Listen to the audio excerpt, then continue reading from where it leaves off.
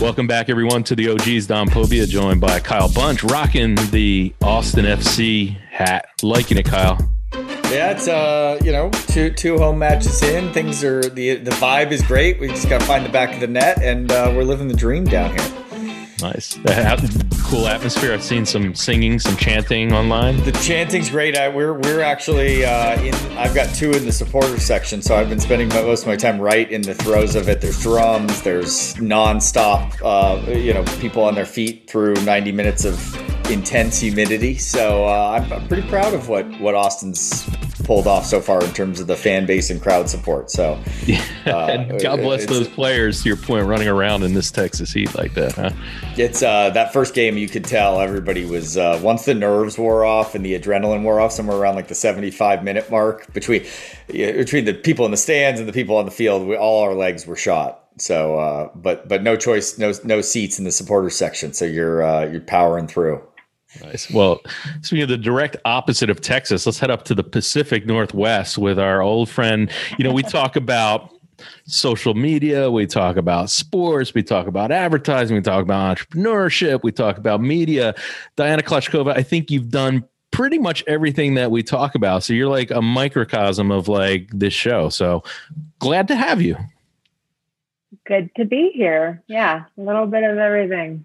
All rolled into one. So right now, enjoying new motherhood. Congratulations. Thank you very much. You're welcome. But, once you get back into that professional career, you're also dealing with intergalactic, I don't know, what are you dealing with on Star Talk Radio? I know you're still doing Rebel Ventures, but Star Talk must be pretty fun with the great Neil deGrasse Tyson. Yes.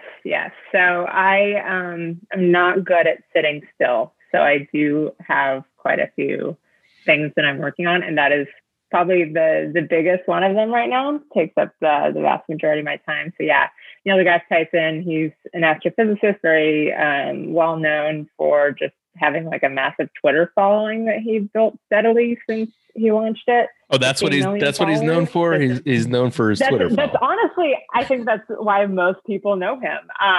But he also has hosted Cosmos and various other shows. But the show that I work on with him is through his production company. So Star Talk is a podcast. It was a Nat Geo TV show for 5 years, 4 Primetime Emmy nominations. I won't take credit for that. I was not around. But we're looking to do some more big things. And we also have a sports edition of the podcast. So that's kind of how I weaseled my way into working with him.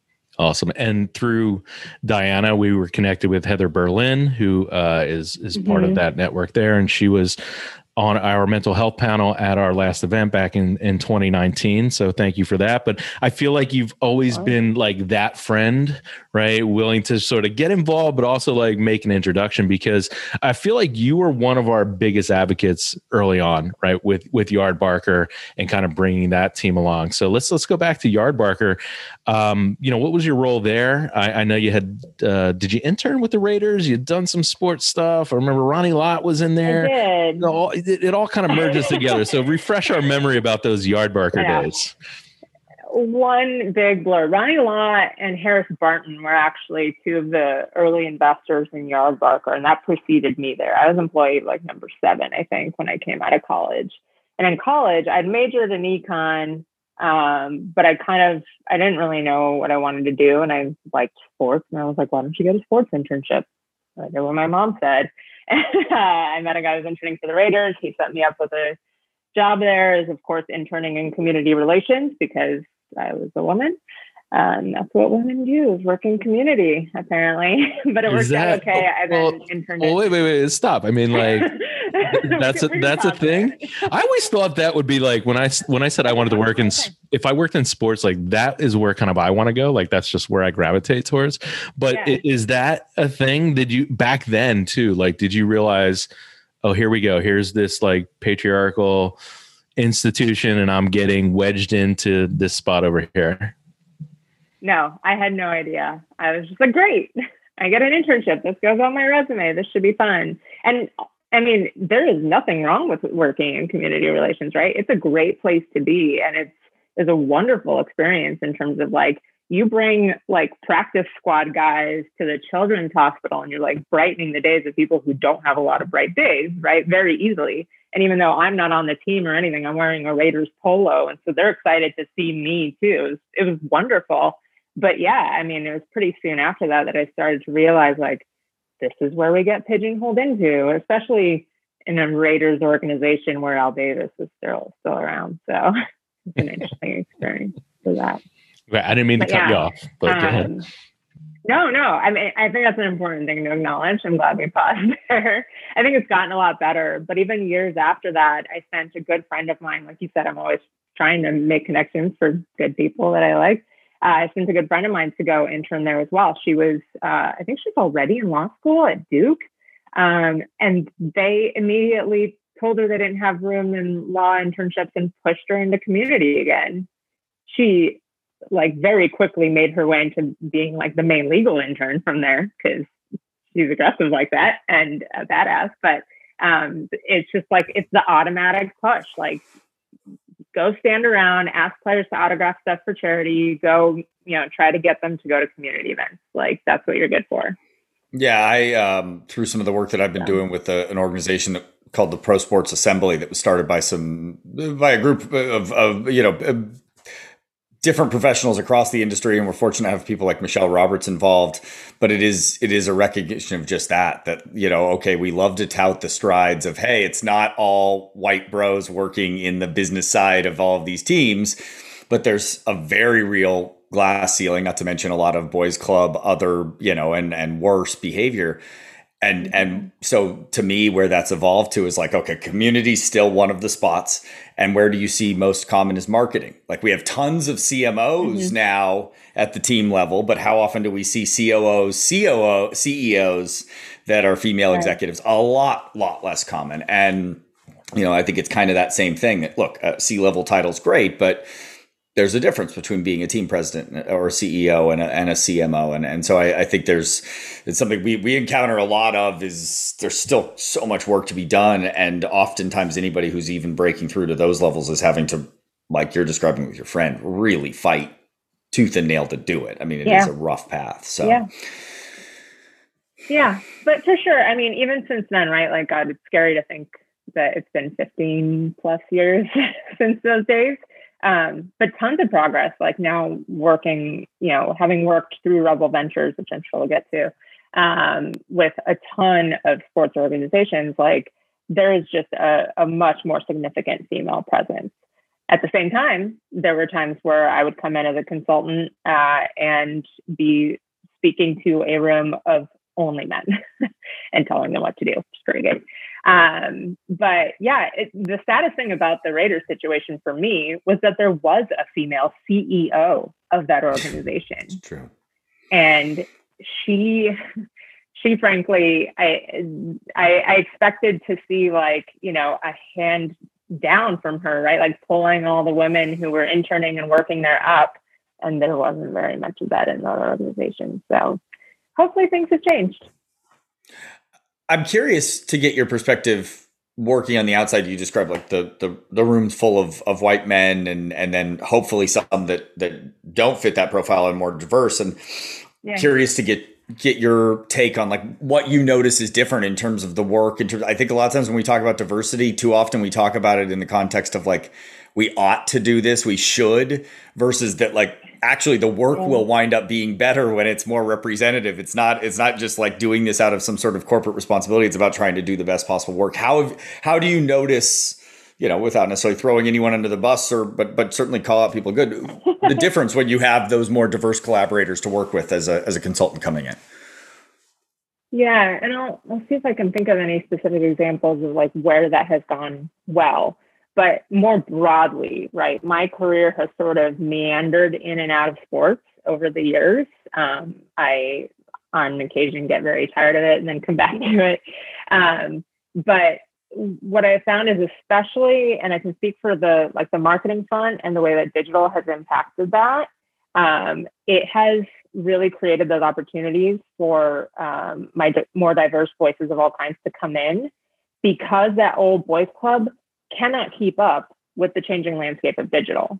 And so that was a lot of the work that I would come in to do with Rebel Ventures was, this big giant brand that has millions and millions of customers around the world, and cannot effectively monetize them using the tools of 2021, or even 2010 sometimes. And it's because a lot of the folks who have been working there are wonderful, smart, hardworking, but have been working for that team for decades, work for that team because they love the sport and the team itself, and have no outside industry experience that they can bring to the table.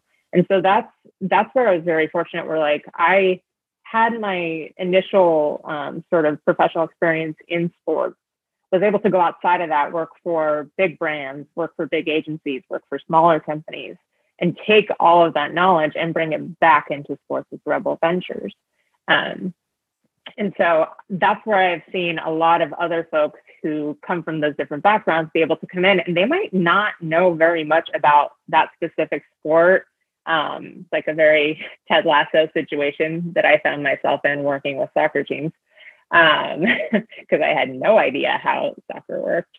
But it doesn't really matter, right? This is the product, this is the industry. If you understand marketing, if you understand the platforms, if you understand kind of the science of user journeys and things like that, it doesn't matter what you're applying it to. And so that has opened up a lot of doors, I think, because there's been way too much of a narrow focus of people working for teams and sports organizations who just love the sport or the team rather than understanding the industry.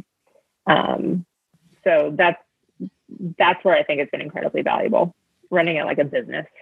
Yeah, I always feel that people want to work in sports. That's so general as well. And when college kids ask me for, advice of what to pursue, I'm like, find yourself a skill, right? You work for, you do a marketing piece for a team, right? There's video editors, videographers, there's copywriters, there's creatives, there's strategists, there's community managers, right? There's a lot of different ways to work in sports. When people say they want to work in sports, I'm like, what do you want to do in sports? And I think that's very similar. There's this passion. They want to be around. They want to be around the team. The other part of it is it's work. It's not all fun. You're not there to enjoy the game. You're there to do something. And yeah, that's the worst. I hate that work in sports phrase. I really do. Well, and ultimately, if people don't change that perspective, I don't think it's very likely for them to become successful at working in sports in the long run, right? Yeah. If in your early 20s, you'll take whatever job, do whatever. Yeah, they're selling. They're marketing execs that are selling tickets in the ticket office. That's the foot in right there. Exactly, and that's the shit I refuse to do. I was like, no, I'm not going into that windowless room to sell Raiders tickets. I'm not doing it. I'm going to go get another job. But I'm actually how I ended up at Yardbarker, which was your original question. Yeah, we'll get to it. Okay, Kyle. Well, I was going to say, it strikes me, the experience, I'm also curious. I've seen a bit of, so the path that's really interesting in going through sports sometimes is, get that foundation in sports. To your point, Don, kind of understand that sports isn't technically an industry. It's sort of several different industries that sit under an umbrella, right? It's a media industry. It's a live events industry. It's a athletics and, apparel and sporting goods, and the currency, and maybe a long-winded way of, Diana, do you find that often the currency of sports goes so much further outside of sports? When you walk into a room of general marketers and you can tout sports experience, I find sometimes that they care more about the sports world's I'm jaded. If you weren't running a team, what do you really know? And outside, you suddenly find the exchange rate on that knowledge and experience is significant. Have you had those experiences? For sure. Everybody wants to talk about it, right? And it goes in both directions. To your point, if I walk into a room of sports execs, right? Yes, I get credibility in listing all of the many sports teams and organizations I've worked for, but then they want to hear about working for Levi's. They want to hear about working at Omnicom and working for Nissan and Nike and Activision. And that's where, again, my advice to people who want to work in sports is like, or work in anything, quite frankly. I had people at Omnicom who were just out of college and they're like, I want to continue to work in paid social media and like keep going down that route. I'm like, dude, that is so narrow. You cannot limit yourself to that because especially in anything digital, like that might completely go away in 5 years. And so, yeah, it's good to be able to draw from that diversity of experience. When you talk about diversity, Kyle, right? It's like, it's not just skin color, like, you know, gender or whatever else. It's diversity of experience and stories. Like even being kind of bilingual and multicultural background, right? Like I was born in Russia. I moved to the US at a young age. There's a lot of value in my understanding of like bicultural people, right? In terms of marketing to a diverse audience. So I think just diversity of experience and who you are as a person is so important, not just like professionally, but also personally for people to get fulfillment out of what they do. And I go back to what you mentioned, because I've certainly had the same experience. I think I sort of encourage everybody. I'm sure, Don, you'd probably say the same. You should go in and out of sports. I think that's easy. And look, over the course of the conversations we've been having with different people, all these friends of ours from all these years, I think there's a flip side. There's a tendency sometimes to feel, you know, in this total sports thing, like you're quitting, right? Like, oh, you know, and I've watched people, sometimes myself included, who feel like they have to stay in that industry because they have something to prove. And in fact, giving yourself a break and going and taking those skills and going and, you know, having those conversations on the other side and potentially coming back. I think it's just, maybe there's a feeling that once you walk away, you won't be able to come back. And I think what you're saying is so true, that actually that experience outside will make it that much easier to walk back in. It's not that what you're going to be missing out. It's going to be all the knowledge that you're bringing in from the outside. The industry's going to keep doing their thing and know all the things that are happening inside a very insular industry. But I feel like that's a great piece of advice of, if you want to get ahead in sports, plan to not spend your whole career in sports. Yeah. And look, I mean, I look at, you know, was it Peter Moore, or was it Peter Moore at Liverpool? It's like the guy ascended to CEO of Liverpool and led them to like probably like a great story.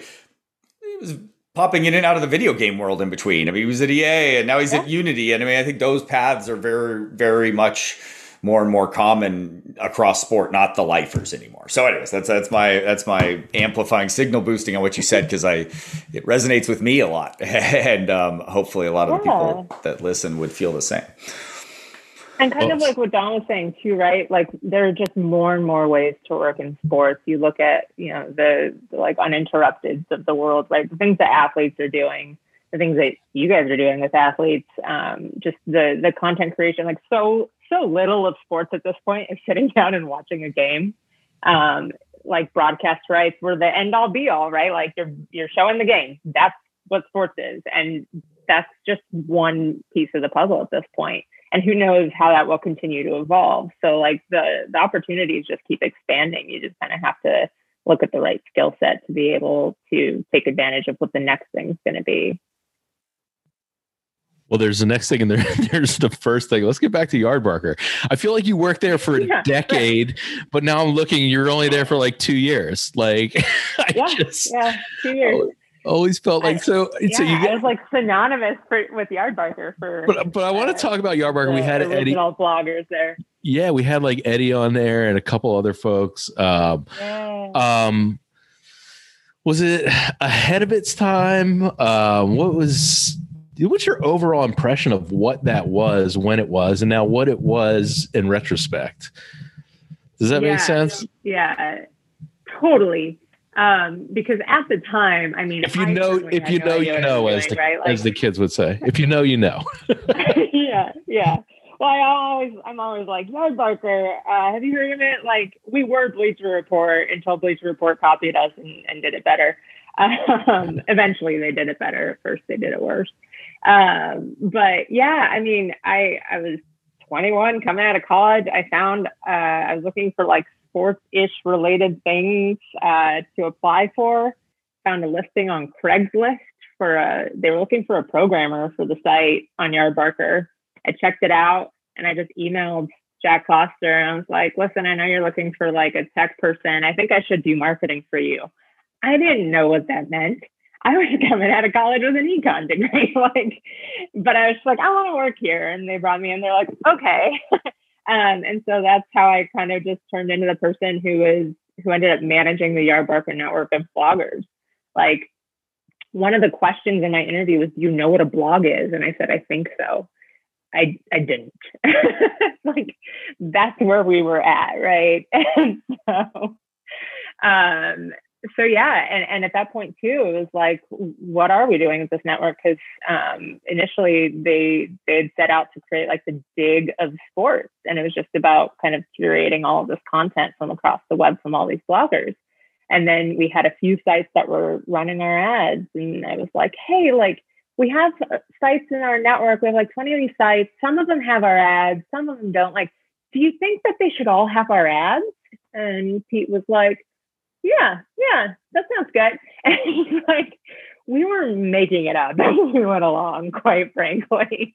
But obviously, you know, everyone from there went on to do well, and Yardbarker's still around. And I think they bought it back from Fox. I haven't caught up with those guys in a while, but yeah, I became the person who managed that network, and I was very close, especially with those original 20, 100, 200 bloggers. Like, we were on GChat all day, every day. That was my job, is like to hang out with you guys online, which is great. But yeah, we were all sort of discovering like what this could become. And in that sense, yeah, it was very ahead of its time. It just didn't quite know what that was going to look like. And it definitely like became 2020 in hindsight. I don't envy you. I mean, we've done it to a certain extent of having to juggle sort of the personalities, but I mean, especially then, everyone's anonymous back in the day for the most part. I feel like we all were a bit of an asshole, right? At least like the personas were, you know, not so much offline, but like some of the, I mean, you probably knew a lot of those, personalities on a pretty, pretty intimate level, right? Yeah. And it's funny to see, like, I'm still connected with a lot of people on Facebook or like LinkedIn or whatever. And like, some people like went on to like lead normal lives and sell insurance. And some people went on to like have their own basketball TV shows, you know, and it's just like, it's crazy how it goes in all different directions. There were a lot of personalities, but I will say that like, I think I got along well with just about everybody. There were like, I won't name names, but like one or two people stand out as being not super friendly all the time. But for the most part, I think we were all buds. And it was just, again, it was my job to just like hang out with you guys and advocate for you guys as well. Yeah. So yeah, like, and when we got it was everybody, like, I think was, sorry. It was a magical time. We were all getting to write about sports and have a microphone. It was like, there was just so much positive to it. It was, But then Yardbarker was like, you can kind of make some beer. You can make some beer money. We made a little bit of money from this. Yeah, exactly. It was like it was like we took Google AdSense and made it like gave it a human face and sports theme, you know. And it was like, oh yeah, this is way cooler than running, irrelevant ads for whatever mesothelioma class action suits via Google AdSense on my site. Right. And eventually they got successful at that, right? Like, we hired guys who came from ESPN digital sales, and like ultimately we started actually running brand ads. But for a good chunk of the time that I was there, we were still paying you guys minimum guarantee to run Yardbarker ads. Yeah. So you guys were just getting like Ronnie Lott money for quite a bit there. Thank you, Ronnie. Which is fine. Ronnie can share. It's okay. Member of the Trojan family. That's how we roll. USC. We're just taking care of everybody. Well, I mean, also at some point, I mean, early on the branded content side, I know, me and Lucas under Blogs of Balls umbrella was doing some video stuff when you had some sponsors come in for like T-Mobile, et cetera. So that was kind of cool. And then again, it's kind of early, like, all right, influencer marketing / branded content was pretty cool. There was also that. There was that sort of division, maybe that's, I don't know what else to call it, where it was almost going to be like the Players Tribune, wasn't it? Like, where athletes had their own blogs. I remember like McNabb and, I don't know if he actually wrote or did anything, but I remember that was one of the names that was thrown out there. Again, early before this was a thing, kind of, and before social media platforms became what they were for athletes, that was a platform for athletes to be able to reach their audiences. Absolutely, because we're talking pre-Twitter, right? Like, which is so weird to think about, but it was pre-Twitter. And so we had Marshawn like writing one-line blog posts on Yardbarker. Well, Lang Whitaker told us he invented that. Lang Whitaker invented that. He invented Twitter because he wanted to be able to be at a game and just throw one-liners up on the website. Is there a way that we can do that? So, all right, Marshawn might have predated Lang in terms of inventing Twitter. So good to know. Yeah, we'll have to dig up some old Marshawn blog posts. But yeah, so that actually predated the whole blogger network, right? Again, the original concept for Pete and Jack was like this dig of sports and also athlete blogs. And so I think they signed on Donovan early and a couple others early. And so like that was always a piece of it. But again, it's just like we kind of didn't know exactly what to do with it yet because the industry wasn't ready for it yet. Brands weren't ready to invest in this kind of stuff, certainly not spend the kind of money they're spending on it today, right? And so it was an uphill battle. But I think we did get there. I remember, and I think this was after I left, but you guys did something with like Vernon Davis and like video games. And I don't know, maybe you guys weren't involved in it, but we did. Vernon Davis threw a draft party for Vontae Davis. Mm-hmm. Vontae Davis was his brother. Oh, okay. Yeah. So Vernon threw it for him. And actually, I was looking for that video the other day because I saw Brandon Jacobs was looking to make a comeback, and basically he told Chris how he likes to run through motherfuckers. So I wanted to bring that back up for his big comeback that he's attempting. So we did that. We did the T-Mobile stuff was with 5 NBA players in like NBA cities. So we had like Joakim Noah, Gallinari, a couple other guys, Scalabrine was White Mamba. We had some guys. So, it's crazy that you said like brands weren't ready for that. It seems like they would be all over that. Like, what were they waiting for? I don't know. I do not know. Yeah. And well, I mean, maybe I don't know, but maybe I have some guesses, right? So I think brands in general are very, from what I've seen between brands and their agencies, right? It's a lot of rinse and repeat. They like to stay safe with what they've done before. It's hard to get in trouble with whoever's above you when it's like, well, I just executed the exact same campaigns that we've always done. And so that's kind of the safe space to play. So like once a certain publisher or partner kind of works their way in there, they tend to stay in there for a long time. Like when I was at Levi, it's just like every season we did something huge with Refinery 29. Was it doing anything for that one? I don't know. But it's just like again and again and again, because that's just what we did. So I think that was part of it. And then there's also just like this reluctance to do anything that was marketing and not straight advertising. Like, what do you mean we're not just going to talk about the brand and have product placement and whatever throughout this? What do you mean, like, I'm just going to make this possible and therefore build affinity with my target audience? Like, nobody was willing to put their neck out for something like that, I think. And now it's like everyone's come to the realization that that's what people want, right? Like that is the type of brand that people feel good about supporting, is one that stands for something and puts their money into it, whatever that might be, rather than just like shoving their logo down your throat. I feel like it's also easy to sort of forget, because it's the sort of weird brands and the willingness of brands to do some really weird things within social media has become, we've had years and years of it. But if you go back to then, it was like there was Old Spice and there was like a couple brands that took chances in the sort of, even just in digital in the early social days. Yeah. So, you'd go to Burger King and you'd go to Old Spice and you'd have these handful of brands that were willing to kind of do exactly this early days of like, how do we let our brand just seep into culture? And I think that was it just, again, like you sort of recognizing from the brand side, that combination of sort of the inertia of just once we find a media buy that works, we stick with it. And just a very different time as far as how brands thought that they, the last days where a brand could be so aggressively top down and think that was going to just work. Now it's almost impossible if you're not Apple. Thankfully, that shift happened pretty quickly, right? At least it feels fast again. It's been 15 years. But yeah, I feel like had Yardbarker started to kind of build into this 2-3 years later, everything would have been more ready for it.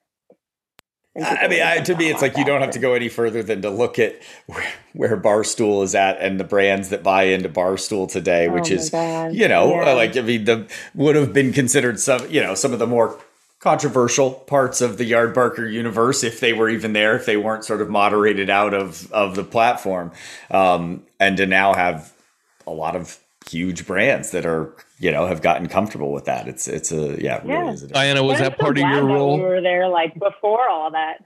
Yeah. What? I was gonna say, was that part of your role, figuring out who was a little too waggish for the Yardbarker network, like bumping those extremists out of the network? We did have to break up with some people. Yeah. No, I remember that. But that didn't happen for a while, I think, until like my very last days there. Because early on, it's just like get as many people as we can, get the numbers up. Without the numbers, we couldn't sell anything. It was all about ComScore at a certain point.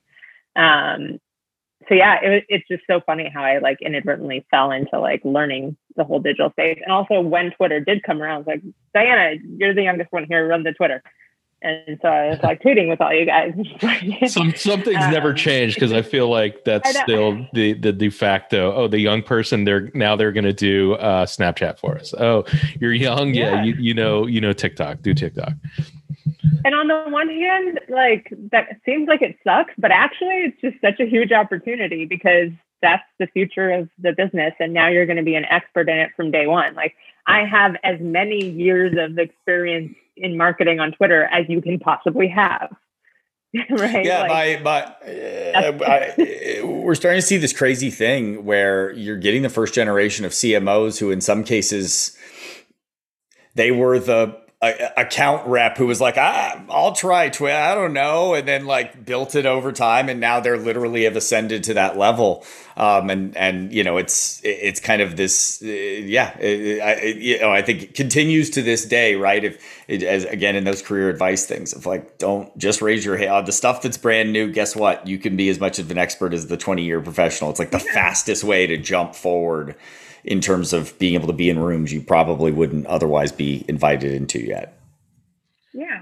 And at that point, it's also just fun. Like that was the good thing about it, right? It's like, was I getting rich working at Yardbarker out of college? No, but I had a lot of fun just like hanging out with you guys and like doing our like really under the radar basement events, our Hooters Super Bowl party with Marshawn and Jonathan McNabb. Like, you guys were there, right? In Arizona? No, wasn't at that. No. But I mean, you were doing like the one venue we can get, because Tempe was completely booked out. We're like, I guess we're going to Hooters.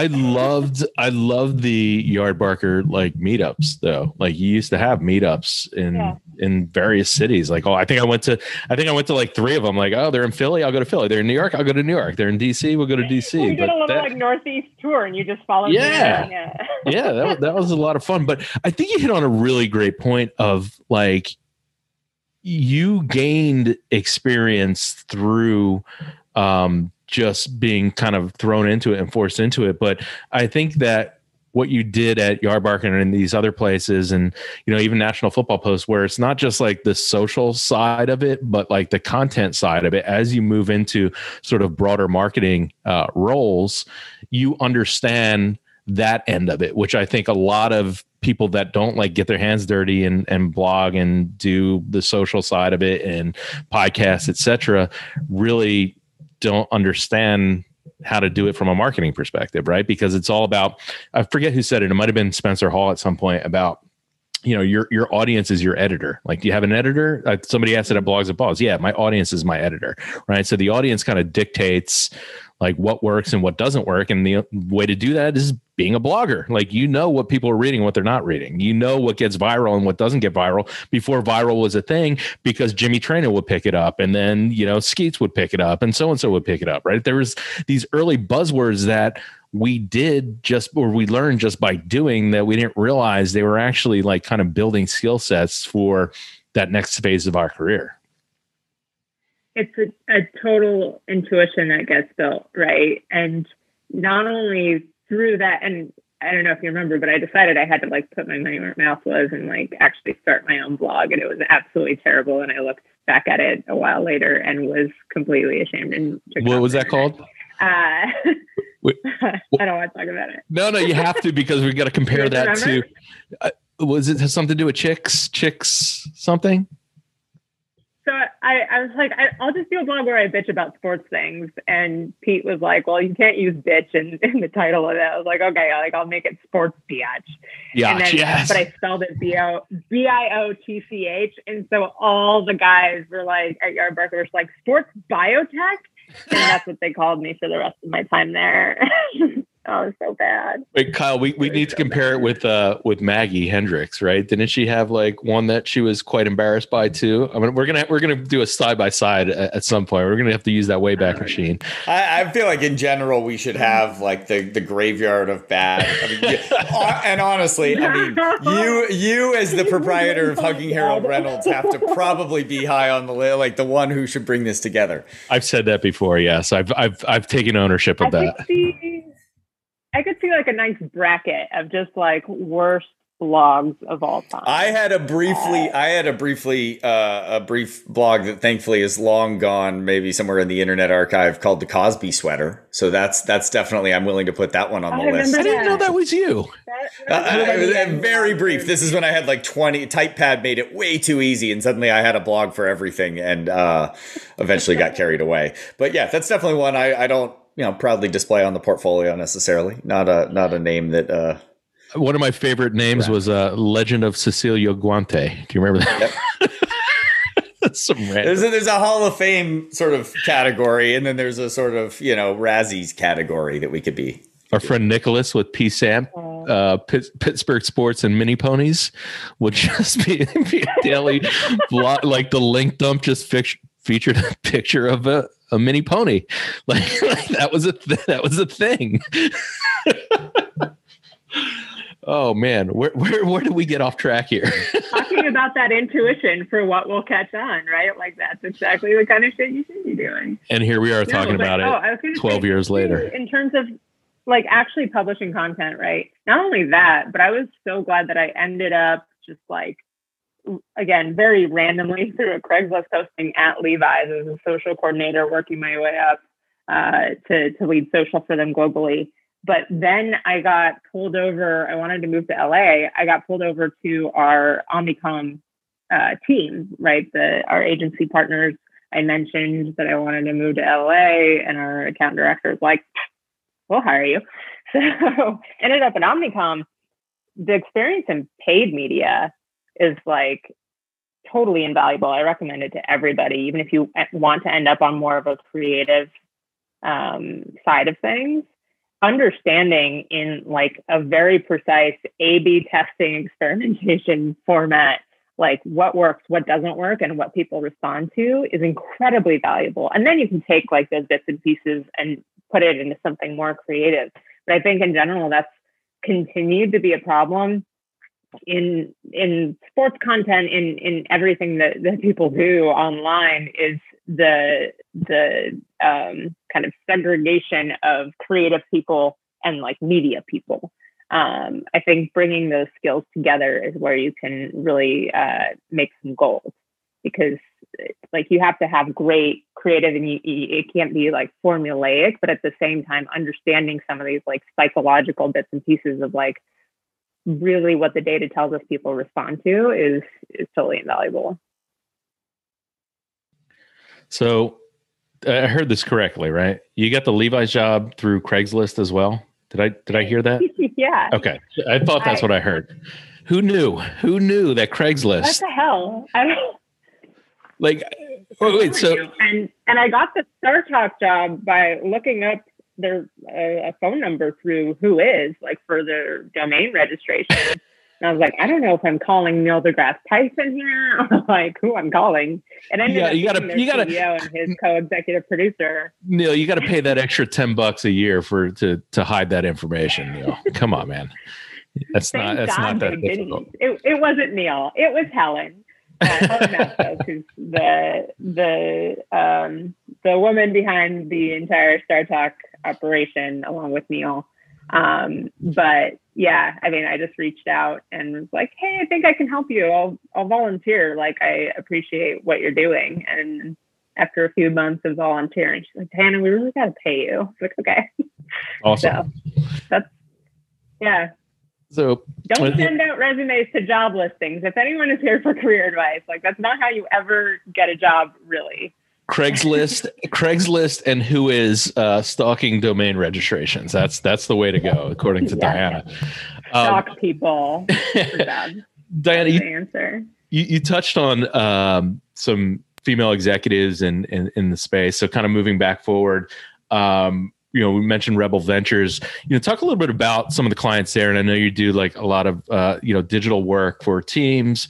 A lot of or you can explain it better than I can. But I do know like through that, we have mentioned Heather Berlin, but you'd also brought like Melissa Proctor from the Atlanta Hawks. I think you moderated that panel right out in Chicago. Yep. So again, always kind of helping us out. But Atlanta Hawks, big time clients with a company that you founded, which it seems a lot of the skill set that you developed over the previous 10 years from literally getting your hands dirty, right? Absolutely. So that was, I ran into Craig Howe, who's the original founder of Rebel Ventures and brought me in early on. And I can't even remember at this point. Craig just kind of knows everybody, and I don't even know how I ran into him. But he brought me over from Omnicom, and one of the biggest challenges that he laid out for the clients he was working with, and he was already working with Liverpool and Real Madrid as just like an independent contractor, essentially. But one of the biggest challenges is like, these guys don't know what their digital properties are worth. Can you help them figure that out? And I was like, absolutely. Like, I'm working in paid media. I know exactly what brands pay to get in front of specific audiences, right? So let's translate that to what the value of getting in front of Real Madrid's audience is in their social channels or on their website or whatever it might be. So now this is only that's where the skills really came in. This is only 5 or 6 years ago, correct? This isn't 6 years ago. So major, literally. Two of the biggest sports properties in the world are having trouble quantifying their digital value, which is shocking. This isn't 2009 Yardbarker time. This is 2015. Exactly. And we ultimately, I worked with 20 of 30 NBA teams. We had a really strong partnership with the league itself. And worked in a variety of ways with different teams, whether just like workshops or more long-term partnerships. Several NFL teams, worked with the Rams when they first moved out to LA with a skeleton team. Oh man, it was rough.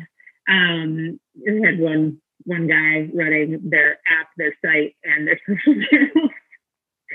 I got volunteered to help him for the season, but it was a lot of fun. So anyway, a lot of these major properties, and ultimately there was just like this disconnect. And again, the folks who were selling for the team had often been there or at another team for a very long time, had always sold the way that they sold, prioritized in-arena, in-stadium properties, and thrown in digital media for free. And so it just became like a matter of education of how valuable this could really be, and the fact that really many more people are seeing this content versus what's happening in game anymore. Especially you look at the Hawks, like they had some major attendance struggles, right? Like, and I remember putting up graphics for them of like, here's how many people have attended games this year, and here's how many people have seen your social content this year. This is the more valuable property right now. We should sell it as such and not throw it in for free. And brands know that this is of high value. And that's the thing too, on the brand side, there are a lot of folks who just buy sports sponsorships and also aren't aware of the value of that media. So as all the things kind of progress and people shift around and people with more of the media experience are involved in this whole process, it's starting to kind of iron itself out. And so Rebel has really evolved from being the consultant that helps everyone understand this process in the sports world to being an executor of some of these programs, right? So like the bridge between brands and sports properties and executing like incredible digital campaigns. Now, I don't know how much again, you touch a lot of different things like me, so I understand that. But, right. So I don't know how actively you are still involved with them, but did you see over this past year where just sort of a pivot or a shift or maybe like a new need for those services and those sort of strategic approaches kind of pop? Like, I mean, the first thing that just popped to mind for me was like the CFL, right? How they're so reliant on like gate attendance, and the questioning whether the CFL is going to come back is whether or not they can actually play, because that's what they strictly rely on, right? So having to shift from nobody being in stadiums to how they're consuming it, right? Are they consuming it live and watching these things with nobody in the stands or in the stadiums and piped in audio, or are they just consuming clips as opposed to entire games or matches? So did you see anything over this last year that that stood out? Yeah. This last year has been, between COVID and pregnancy, has resulted in me not being super involved, I will be honest. But I think just in general, it led to like a big aha moment of like, we can't continue to put our eggs in this basket, right? Like we have to evolve. And not only is that a factor for sports organizations and teams in particular, but also the fact that athletes have gotten ahead of the game versus the teams that they work for. Athletes have understood that they need to be their own brand, that they need to be their own publisher. They have invested in content properties for themselves, whether it be an uninterrupted or just their own individual thing, right? Whatever they're interested in, whatever they're passionate about. And so teams are really starting to realize, especially through the pandemic, of like, these athletes have something to fall back on and we don't. Right. Yeah. And fall back on and build empires around, right? Where do you think that, I'm curious to get your thoughts, because we talk about it a lot, professional athletes today, obviously NIL will allow that much more of a running start for athletes who can be building that social brand and monetizing it right away. Right now, I think a lot of athletes know it's important, but the reality is it's kind of like the thing they're building to then monetize once they get through college. Where does that go? Where do sports go 5-10 years down the road? I'm really interested in things like the next round of collective bargaining agreements and where does the league try to, horn in on this? What's your, whether it's informed from conversations you're having or just predictions around, like, as this continues to go, it feels like it's hard to wrestle back interest and attention from players. They're people. They're the ones that, like, they're the reason we watch the games. It's an interesting shift in the power dynamic. Where do you think how it evolves the next few years? So I'd hate to even speculate because, again, this is one of my not so much working in sports periods of my career.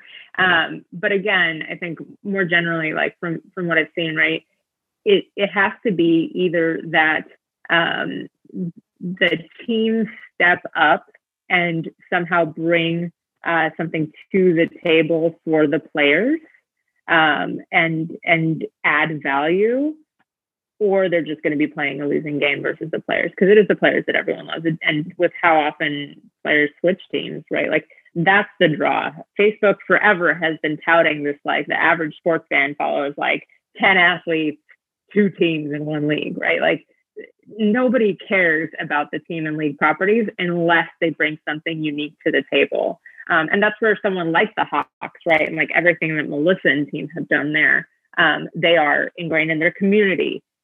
They have an actual brand and a voice and something different that they bring, and it becomes part of the culture of the city and of the fan base. That's something that a team can actually bring. And so I think they have to figure out first how they can serve the players, because the players at this point have the leverage in this space. I don't know how that will come to fruition, and I imagine that for many teams it won't, and they won't be successful in that. So it'll be interesting to see. And as with everything when it comes to digital, whether it be politics or sports, like the rules, the agreements, all of the kind of infrastructure around it, I think will always be a few steps behind, right? Much as our legislators don't even know what questions to ask about data privacy. Similarly, I think, in CBAs, like no one even knows how to put something into place that will not only kind of create the rules necessary for right now, but for several years in advance. Yeah, that's part of it. And the other thing it'll be a hot mess for a while. Yeah. Well, because everybody, again, you hit the nail on the head, right? Instead of looking forward and the changes that's evolving, everybody's trying to play catch up and make up for past negligence or mistakes. And, by the time something gets settled, something new is going to be on the horizon.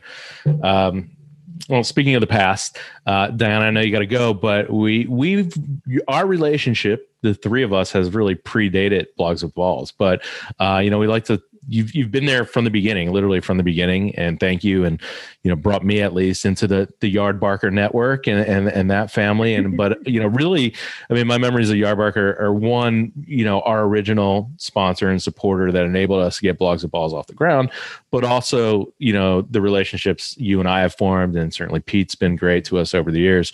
But what are some of the Blogs with Balls memories, or even like blogger memories? Because you did have these relationships with guys individually and gals individually, but what are some of the BWB years and moments that stand out to you? And you're not allowed to say Spencer Hall getting iced in Chicago, because that's everyone's default. So we're taking that off the table. That's pretty good. I one thing that I randomly think of every once in a while that just makes me cry laughing. You guys remember Ben Koo, of course, right? Yeah, the Chinese Jew. Ben Koo, the Chinese Jew. Yeah. So speaking of Chicago, we're in Chicago, and I think lunch was sponsored by Jeremiah Weed, right? This is when like the sweet tea, whatever thing, was super popular. Ben sitting next to me, it was super hot, I think, right? It's summer, we're like in that kind of indoor outdoor space. Humid. It ended up raining at some point, so it was super humid. Yeah. Yeah. I said it rained at some point, so it was really humid. Yeah, it was a little rough. Ben's sitting next to me, and just like, it's post lunch, it's in the middle of a panel, and he's like, "Is there booze in this?" I'm just like, "Yes." He's like, "Shit, I just had like 4 of them." He was so hammered because he just like been chugging these things because he was hot and thirsty, and like he was just didn't know what to do with himself. He was stuck there. I guess it was funnier in the moment, and I'm not good at retelling it, but it was a good little moment. I remember. I mean, in fairness, we probably needed more disclaimers on some of those events. I think that one was one in particular. Yeah. I mean, when they pour it from a vodka bottle, though, like it is flavored vodka. I do. I remember Ben kind of swaying at that point too, and somebody having to walk him back and inform him what he was drinking. that was a good time. But Diana, awesome for you being here. Where can we get some Big Bang Wranglers at? Are we still doing those? Bang Wranglers, yeah, still doing that. This is clash.com if you swim, scuba dive. Zaya Digital, Zaya, that's my current project. So that's like my little remote agency that I do work with several brands, including Star Talk, but I try to focus on companies that are doing things in education, equality, or environment spaces. So I work with an African safari company. I work with like a big fintech brand. And I work with the city of White Salmon, which is where I live in Washington. So nice. Well, a little bit of everything. I love it. And I can relate. You're like my kindred spirit in that sense. But now I'm going to have to go on Craigslist when I make my next move, though. But until Diana, thank you for joining us. Awesome kind of going down memory lane with you. It was a lot of fun. Like I said, I mean, our relationship predates, our events. And I think our events were very much influenced by you and that early team that you were with back in the day. And certainly been awesome to see all the fun things that you've been doing. So until next week, Diana, thanks for joining us. Kyle Bunch, I'm Don Povia. This is the OGs. See you guys.